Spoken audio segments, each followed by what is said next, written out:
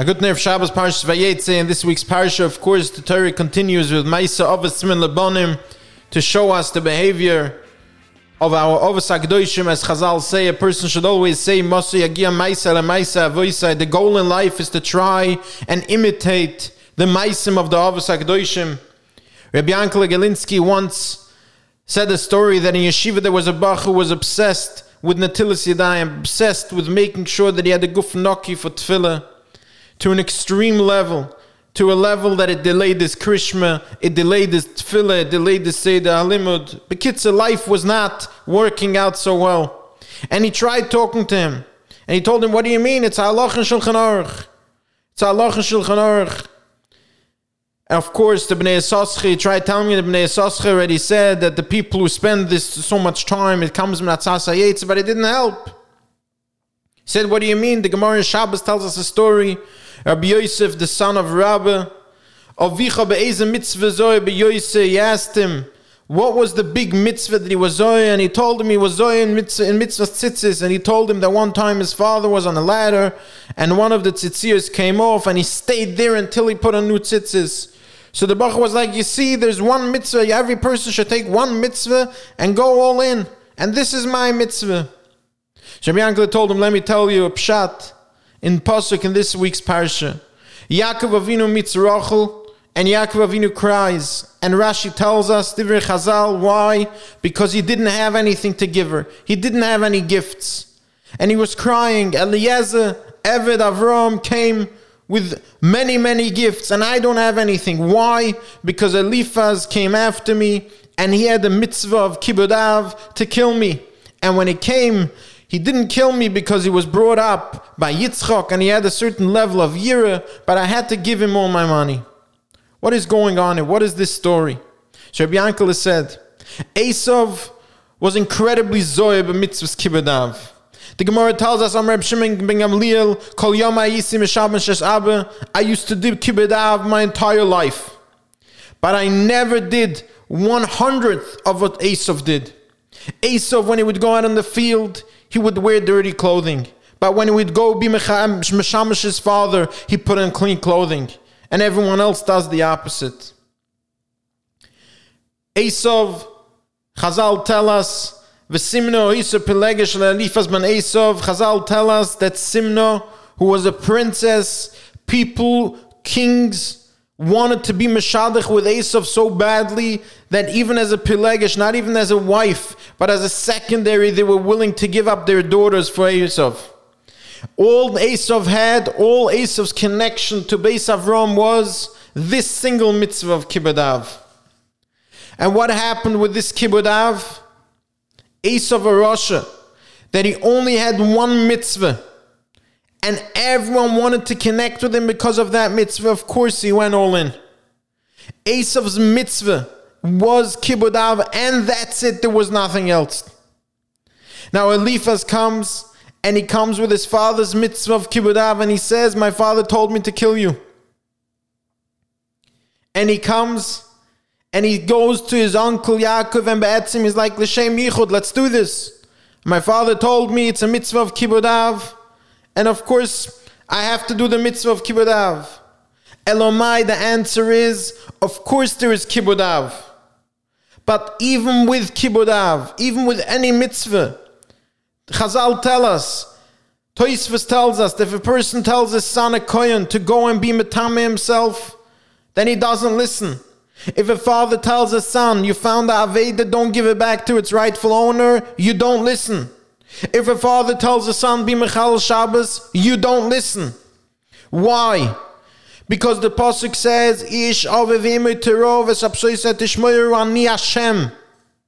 The point is ani Hashem. The point in a mitzvah is ani Hashem. The point in the behavior of a person's life is ani Hashem. The Pasuk says, Ves mechabdei achabed. HaKadosh Baruch Hu wants us to spend our lives being mechabed HaKadosh Baruch Hu. And of course that's doing his mitzvahs, but as long as it befits into the term of Ani Hashem. Rabbi Yankel told him, I'll tell you, I once heard that there was a Greek philosopher, and he was trying to figure out the difference between humans and animals. And finally, after a long investigation, he came to the conclusion that the difference is that animals only go by their nature and humans have the ability to follow their brain, their seichel, not just nature. And they can use their brain to even go against their nature. And then he continued trying to figure out, by that calculation, what is the best way a person should behave. The best way is to follow the emes. Follow the truth, despite your nature, despite your biases, despite your feelings. Just follow the emes. And he continued. One night, this person who figured out that it's all about emes, of course a goy, he wasn't a yid, didn't have a Torah to put him in the right direction. And he thought the ultimate thing is emes. And he's sitting in his room reading his books, writing his books. And there's someone banging on the door. He opens the door and a person rushes in. Says, please, please, hide me, he's coming. There was no time to ask who is coming, what's happening. And he hides under the bed. A few minutes later, a knock on the door. He opens the door and there's a monster standing there. Blood in his eyes, a knife ready to kill anyone who stands in the way. And he asks him, did anyone come in here? And this fellow with his midas emes says, yes, someone came in here. And he asks him, where is he? He's under the bed. I'm doing midas emes. Of course, anyone with any sense of logic would understand that is not midas emes. But how do we understand that? L'chayra, it's true. He did say the emes. A person came in and he's under the bed. But of course we have to understand that there is a higher obligation of Ani Hashem. Our life should not be guided by what we feel and what we understand. Our life is guided by Ani Hashem. Chasam Sofer this week says on the pasuk V'ansa b'tzidkasi b'yom machar. He brings a medrash. The medrash says, Ata omarta v'ansa b'tzidkasi. You, Yaakov Avinu, said, V'ansa b'tzidkasi chayecha. HaKadosh Baruch Hu Kavayachal promised Shalamacha tomorrow Bitcha Tia Yoitzu Mezana. And the Chasam Sofer says, I don't understand what's the connection of Yaakov Avinu saying V'ansa b'tzidkasi to the fact that his daughter Leah was going to be suffering. Says the Chasam Sofer that Rashi, by the story of Leah, says that the Oynish of Yaakov came al she'estira b'teva.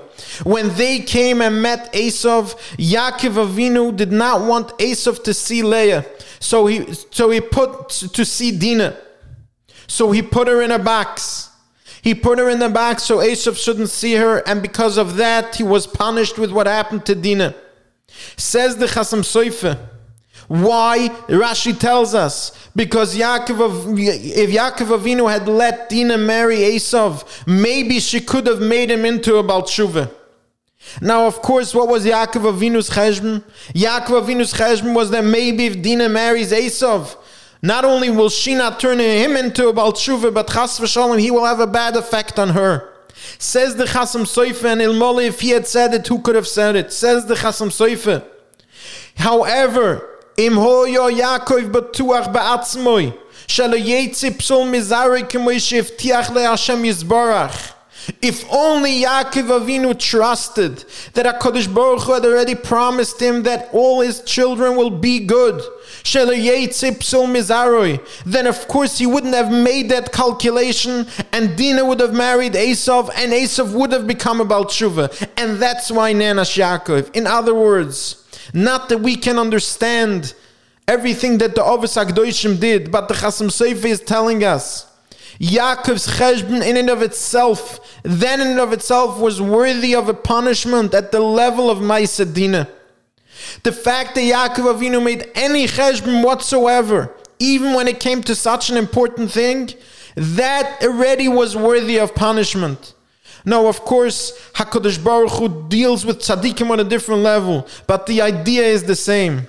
It's always Ani Hashem. Our cheshbonis, our anxieties, our obsessions don't come into the picture. The only thing that's relevant is Ani Hashem. And when we live with only Ani Hashem, there's nothing that can stand in our way. And not only that, but we see the Chovos HaLevavos tells us, Baruch HaGev Asher Yiftach B'Hashem V'hoya Hashem Yiftachoi. The Chovos HaLevavos explains what is the double lashon Baruch hageva sheyiftach b'Hashem. A person who's beteach b'Hashem already is a Baruch, and then v'hoya Hashem iftacho. And he explains that when a person puts his bitachon on Hashem, Hashem responds in kind. That's the way Hashem will deal with him on a totally different level. He's not anymore another human being in this world. He's a Baal B'tachon, and he will be serviced as a Baal B'tachon. When someone lives with Ani Hashem, everything is different. Everything is nisyonis are different. His Yeshuas min hashamayim are different. Everything is different. And this is what we see again in this week's parasha.